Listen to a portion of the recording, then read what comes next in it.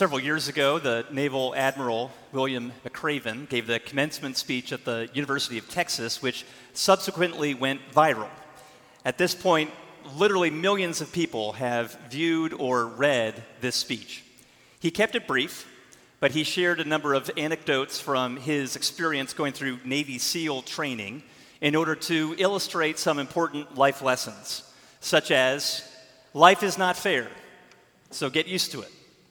You will often fail, and that's part of the process. And the line that made him famous was, make your bed. He explained part of the training as a Navy SEAL involved making your bed every morning. And he said, we were required to make our bed to perfection.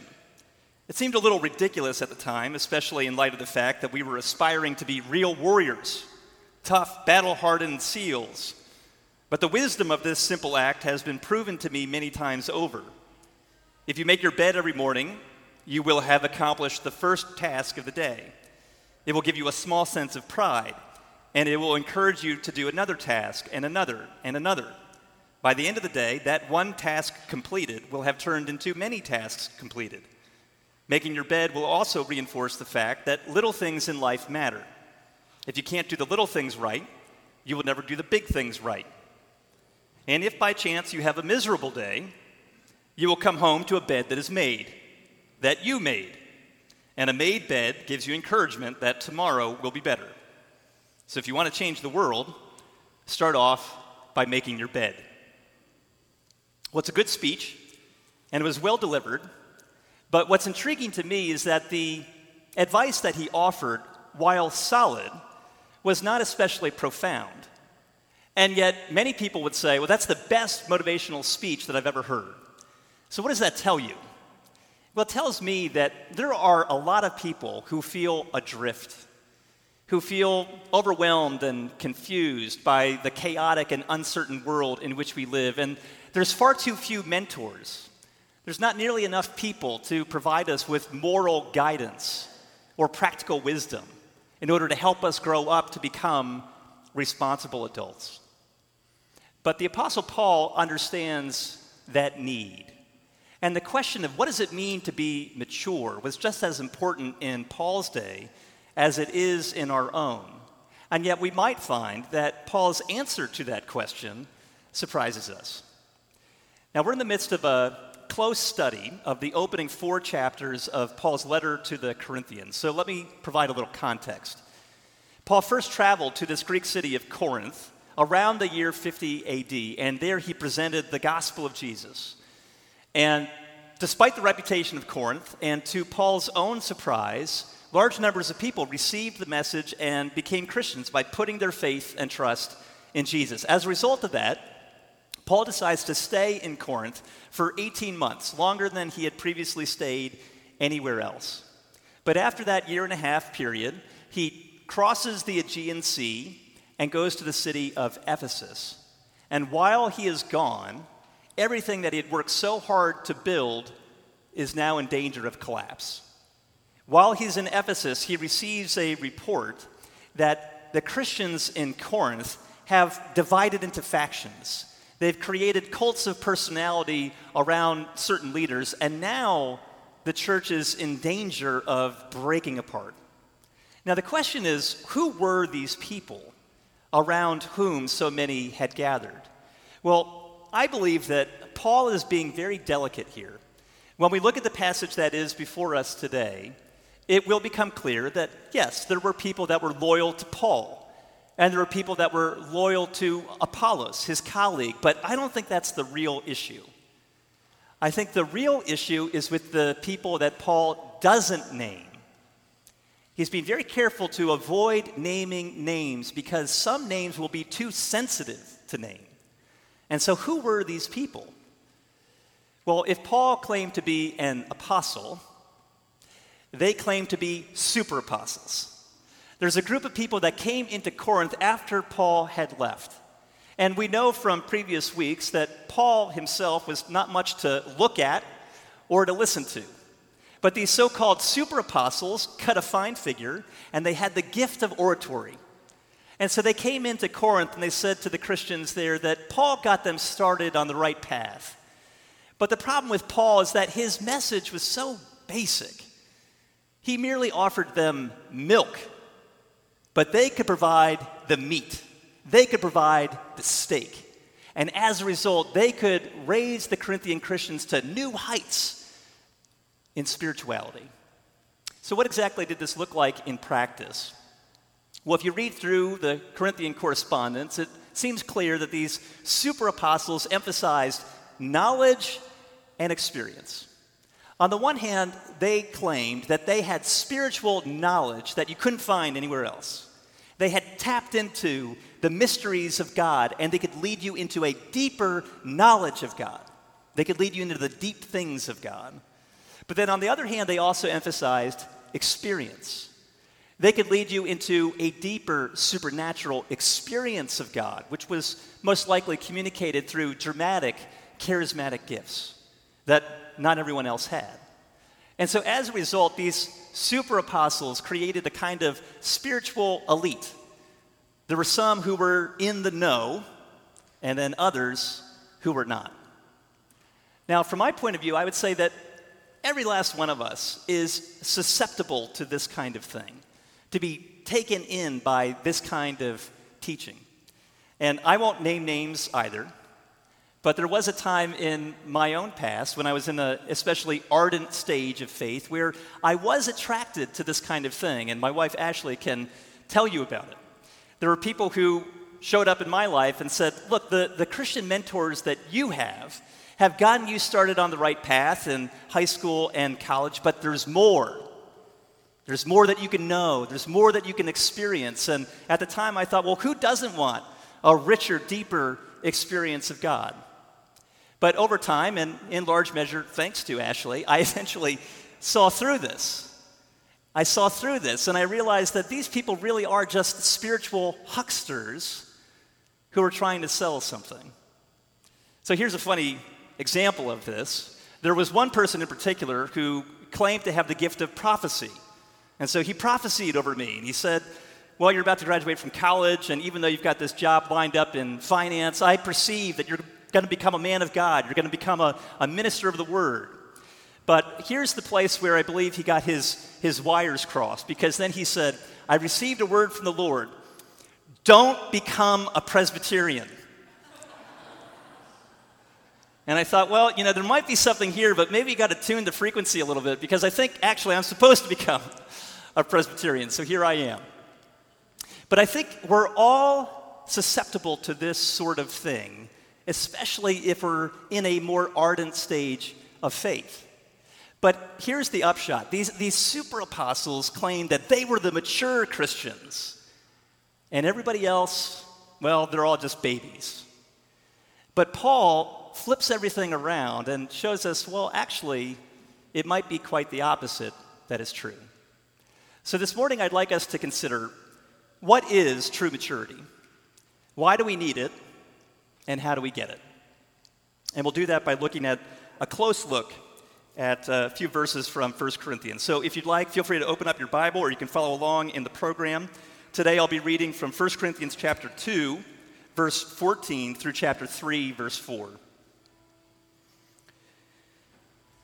The natural person does not accept the things of the Spirit of God, for they are folly to him, and he's not able to understand them because they are spiritually discerned.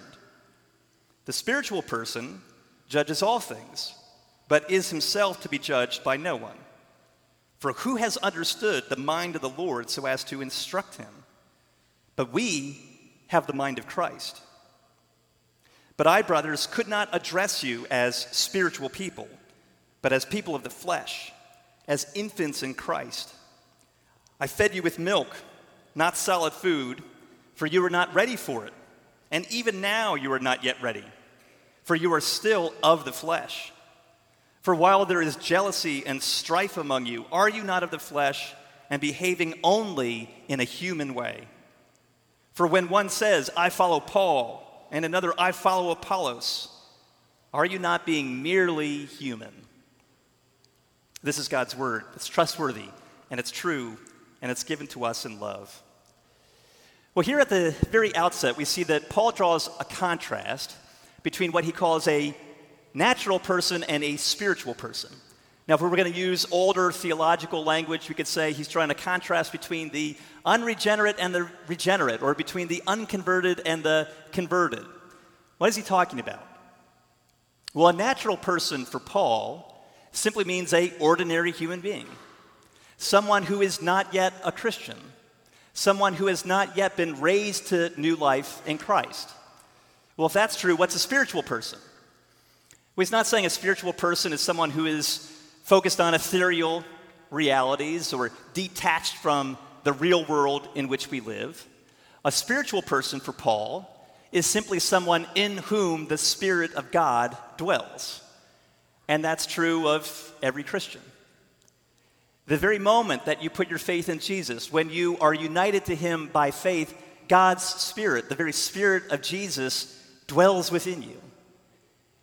You could never know anything about the transcendent, almighty God unless God revealed himself to you. And that's what God has done. God reveals himself to you through his Spirit. The Spirit comes and dwells within you so that you might know who God is.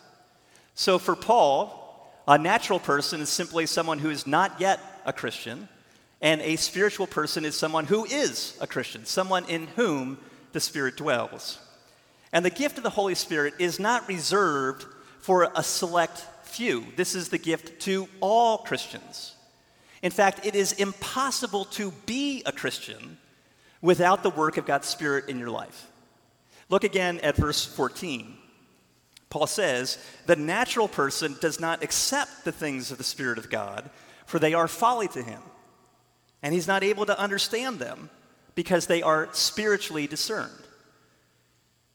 The truth about God, the truth about who he is, what he has done, what he will do in and through the person of Jesus, can only be discerned through the Spirit of God. Apart from the Spirit of God, the truth of who God is and what he's done for us through Jesus is folly. It's foolishness. It just sounds ridiculous and stupid. It can only be discerned through the Spirit.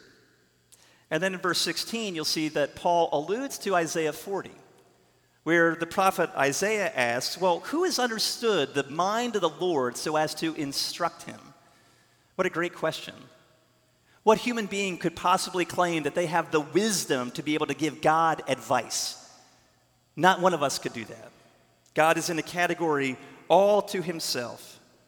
No human being could claim to understand the inner workings of God's mind. But then Paul makes this astounding claim that we have the mind of Christ.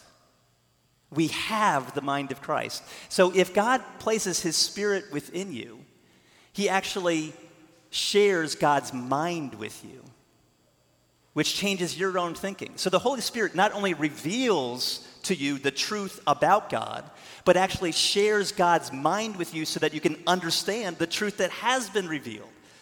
So the Spirit reveals God's truth and shares God's mind. We have the mind of Christ. God develops within us a Spirit-generated ability to understand the truths that God reveals to us. And if that's true, well then what does it mean to be a mature Christian? Does it mean that you know things that other people don't? Does it mean that you experience things that other Christians can't experience? Well, definitely not.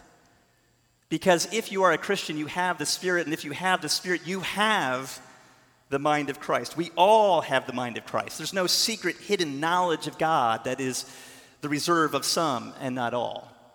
And that's why Paul says in verse 15 that no Christian can stand in judgment over another, because we all have access to the same truth. We all have access to the same mind of Christ. So here's the point. To be mature does not mean that you have arrived. It doesn't mean that you have mastered the Christian life. It simply means that your life is now being directed and controlled by the Spirit of God rather than your flesh. Now, what does Paul mean by that? He often sets up this contrast between the Spirit and the flesh. The Greek word sarx. Now, when we hear that, we often think, well, that's referring to our bodies or our bodily desires and appetites. But that's not how Paul uses it. For Paul, the flesh is not the soft tissue covering our bones. It's not merely our bodily appetites or desires, but rather the flesh represents our old fallen self that is dominated and controlled by sin. But you see, when you put your faith in Jesus, the power of sin is broken in your life. Now you have the freedom to live differently, but the presence of sin has not yet been eradicated. And therefore, the life of a Christian in this world is a life of conflict between the Spirit at work within you on the one hand and your old flesh, your old self that's dominated and controlled by sin. And that's why Paul will say in Romans 8, verse 4, walk, live, not according to the flesh, but according to the Spirit. So if you think that you are mature in yourself, trust me, you're not. But if you know you're not mature, if you know you're not the person that you're supposed to be, if you know that you are not yet your truest self, fully human, because by God's Spirit He can raise you to new life in Christ, if you know that you need the Spirit's help each and every day at every moment, well then, you're on the right path. So if that's what maturity is, why do we need it? Why is it so important? Well, to put it simply, because immaturity is embarrassing. Immaturity is embarrassing. If you're an immature Christian, it's a little bit like looking at a grown man wearing a diaper, drinking milk from a bottle. And that is the image that Paul's trying to get across here. See, the purpose of being born is to grow up. So look at what Paul says in chapter 3, verse 1. But I, brothers, could not address you as spiritual people, but as people of the flesh, as infants in Christ, as mere babies, because you are merely human. Now let's unpack this sentence a little bit. Paul addresses the Corinthians as brothers, and the Greek word there would be inclusive, so we could translate that as brothers or sisters. But the point is, he's addressing them as fellow members of God's family, brothers and sisters, which means that they are fellow believers. These are Christians. And if they're Christians, well, they should be spiritual people, people in whom the Spirit dwells, people whom the Spirit has raised to new life in Christ, people who have the mind of Christ. And yet Paul goes on to say that though they are Christians, he says he could not address them as spiritual people, but rather as people of the flesh, as infants in Christ, as mere babies. In other words, he's saying that even though they are Christians, they are so immature in their thinking, it is almost as if they're not Christians at all. Now, we've all met people like this. We've all met people who seem to have a spark of genuine faith, who seem to have had an experience of grace and forgiveness, but over time we notice there's absolutely no movement. There's no growth. There's no development. It's almost as if they're not Christians at all. And so then the question is, well, how do you know if you're a baby? How do you know if you're a spiritual baby? And Paul gives us two tests. One has to do with diet, and the other has to do with behavior. So here's the irony. The Corinthians had accused Paul of presenting a message that was too basic, too simple. They said it was like milk, whereas the super apostles, they provided the steak. They wanted a deeper spiritual knowledge, a richer supernatural experience. But Paul flips everything around here and says that the problem was not his lack of wisdom or his inability to communicate effectively, since he didn't have the gift of rhetoric, but rather the issue was their inability to understand the wisdom of God that he did offer. And so in verse 2, he kind of sticks it to them. He says, you know what?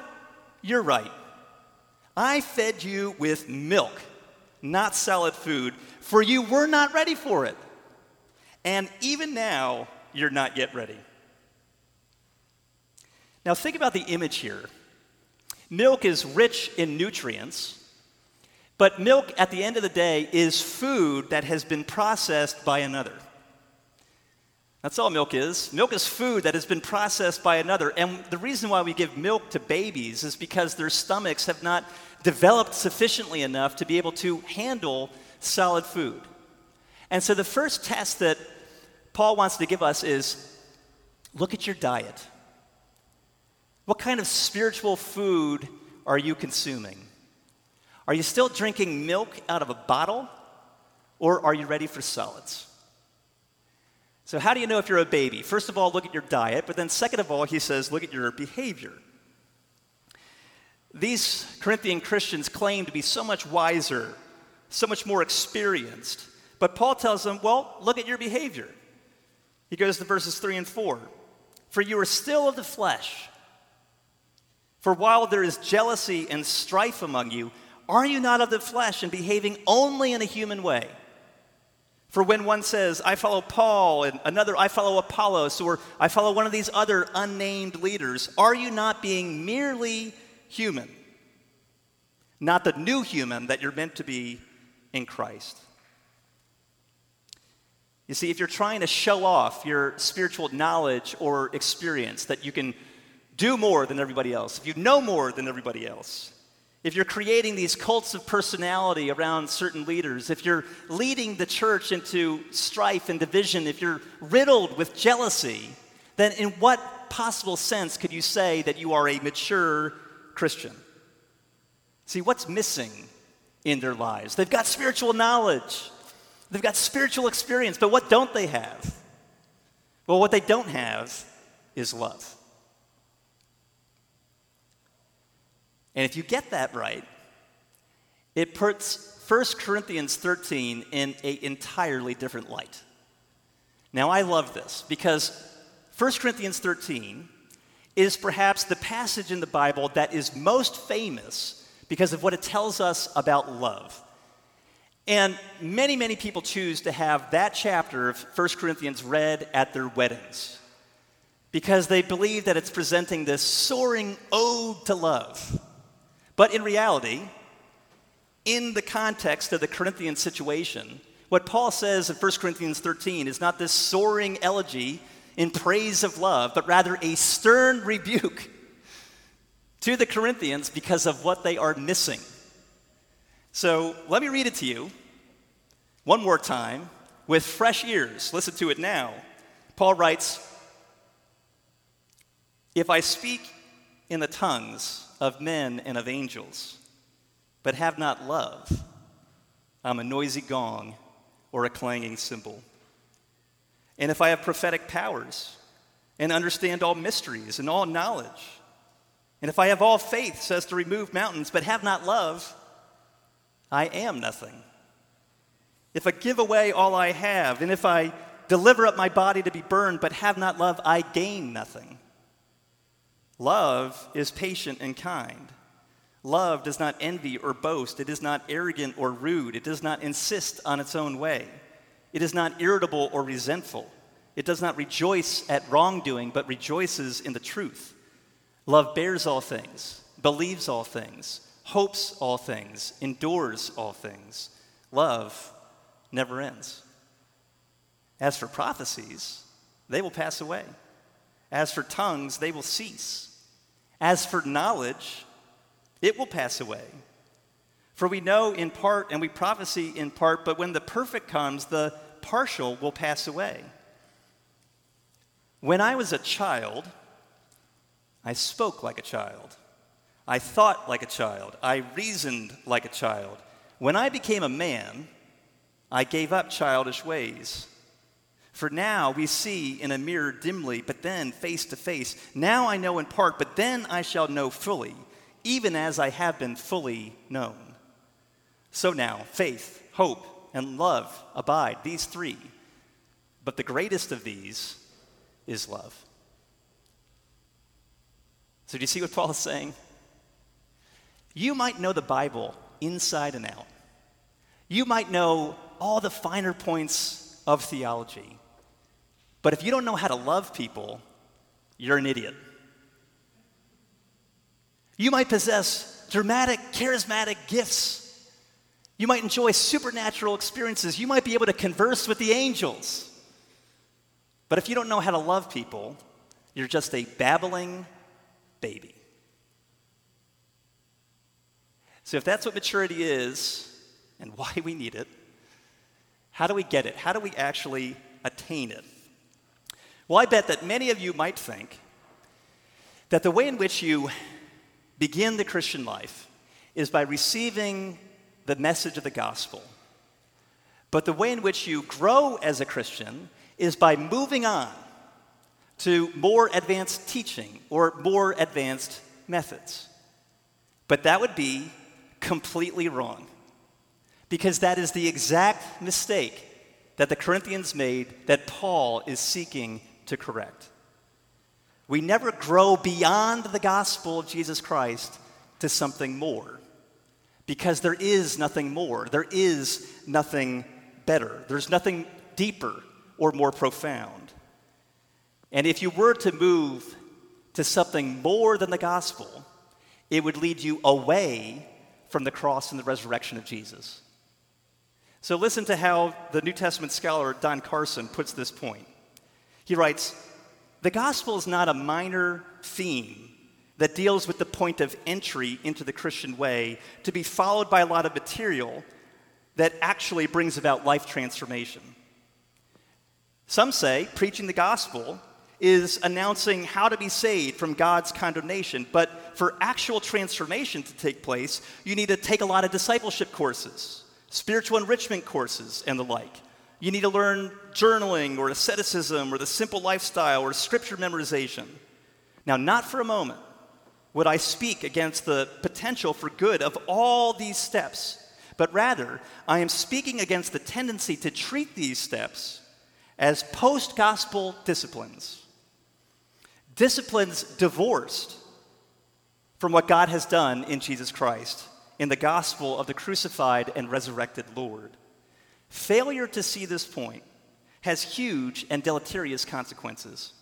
First, if the gospel becomes that by which we slip into the kingdom, but all the business of life transformation turns on post-gospel disciplines and strategies, then we shall constantly be directing people's attention away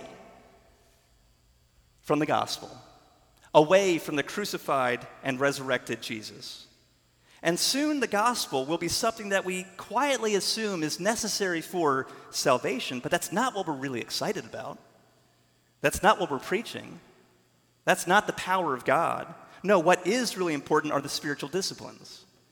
Now, of course, when we point this out to someone for whom techniques and disciplines are of paramount importance, there is likely to be instant indignation. Of course, I believe in the cross and resurrection of Jesus, they say. And doubtless they do. Yet the question remains, what are they most excited about? Where do they rest their confidence? On what does their hope of transformation depend? Now, you may recall that earlier in chapter 2, Paul retells the Corinthians about when he first came to Corinth at the beginning of that 18-month period.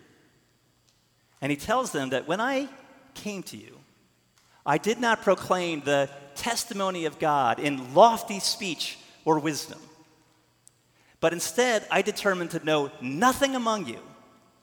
I determined to know nothing among you except Jesus Christ and Him crucified. Now, what is Paul saying there? Is Paul saying that for 18 months, he delivered the same exact evangelistic message day in and day out for a year and a half? Jesus died on the cross for your sins so that you might be forgiven and reconciled to God, so put your faith in Jesus and become a Christian? Did he deliver that same message every day for a year and a half? No, I don't think that's what he's saying. I think what Paul is saying is that no matter what issue, no matter what question, regardless of the context or the circumstances, everything must be drawn back to the cross and the resurrection of Jesus. And no matter what issue he continues to confront, he addresses it by centering everything on the cross and resurrection of Jesus, because there is no other way to understand how we're meant to live the Christian life apart from the gospel. And this letter actually provides us a model for that. Because as we continue reading through 1 Corinthians, you'll see that Paul systematically addresses one issue in the Corinthian church after another. And no matter what the issue is, cliques, divisions within the church, sexual misbehavior, the abuse of spiritual gifts, the misuse of the Lord's Supper, no matter what the issue is, he brings the Corinthians back to the cross so that they could think it through from the standpoint of the cross and the resurrection of Jesus. You see, what the Corinthians had failed to remember is that not only is there no Christ without the cross, but there are no Christians without crosses either. There is meant to be a cross-shaped pattern to our lives. The pattern of the cross is meant to shape everything we do and say and think. And therefore, if you think you can move beyond the cross to something else, well, then you are on the wrong path, and you are headed for disaster. We determine to know nothing but Jesus Christ and Him crucified. That's the only way to true maturity. So as it turns out, through the rhetoric that Paul is using in this chapter of 1 Corinthians, he's trying to show us that the gospel of Jesus is both the milk and the solid food. As milk, the gospel is the message of salvation. Jesus died on the cross in your place so that you might be forgiven and reconciled to God, so that you might be raised to new life, so that the Spirit of God might dwell within you, so that you might become fully human, your truest self. But you see, as the solid food, the gospel is also the understanding that every aspect of our lives is built on that one same foundation. We never grow out of the gospel to something else, but rather we grow deeper into the cross and more fully understand all of its implications for absolutely every aspect of our lives. Jesus famously told his followers that we are supposed to not only receive children, but imitate them. He said, unless you turn and become like children, you will never enter the kingdom of God. So what did Jesus mean by that? Was Jesus saying that we should become immature? Was Jesus suggesting that we should become moody, petulant, self-absorbed? No, what Jesus said is that we should become a child in the sense that we put simple, childlike trust in our Heavenly Father, who loves us and who cares for us and who will take care of our every need. Not that we should become immature. In other words, Jesus was calling us to become childlike, but not childish. And in a similar way, in 1 Corinthians 14, Paul says, we should trust like children, but we should think like adults. Why? Because we have the mind of Christ. So in other words, don't be a baby. Let me pray for us. Father, we thank you that through your Holy Spirit, you grant us your very own mind so that we might be able to understand the truth of who you are and all that you have done for us in and through the cross and the resurrection of Jesus. And we pray that you would help us to grow up into maturity, not by moving beyond the gospel to something else, but by going deeper into the riches of the gospel so that we might grow and develop and mature and become the people that you have destined us to be. We ask that you would do that work in us by your grace and through your Holy Spirit's power. It's in Jesus' name we pray. Amen.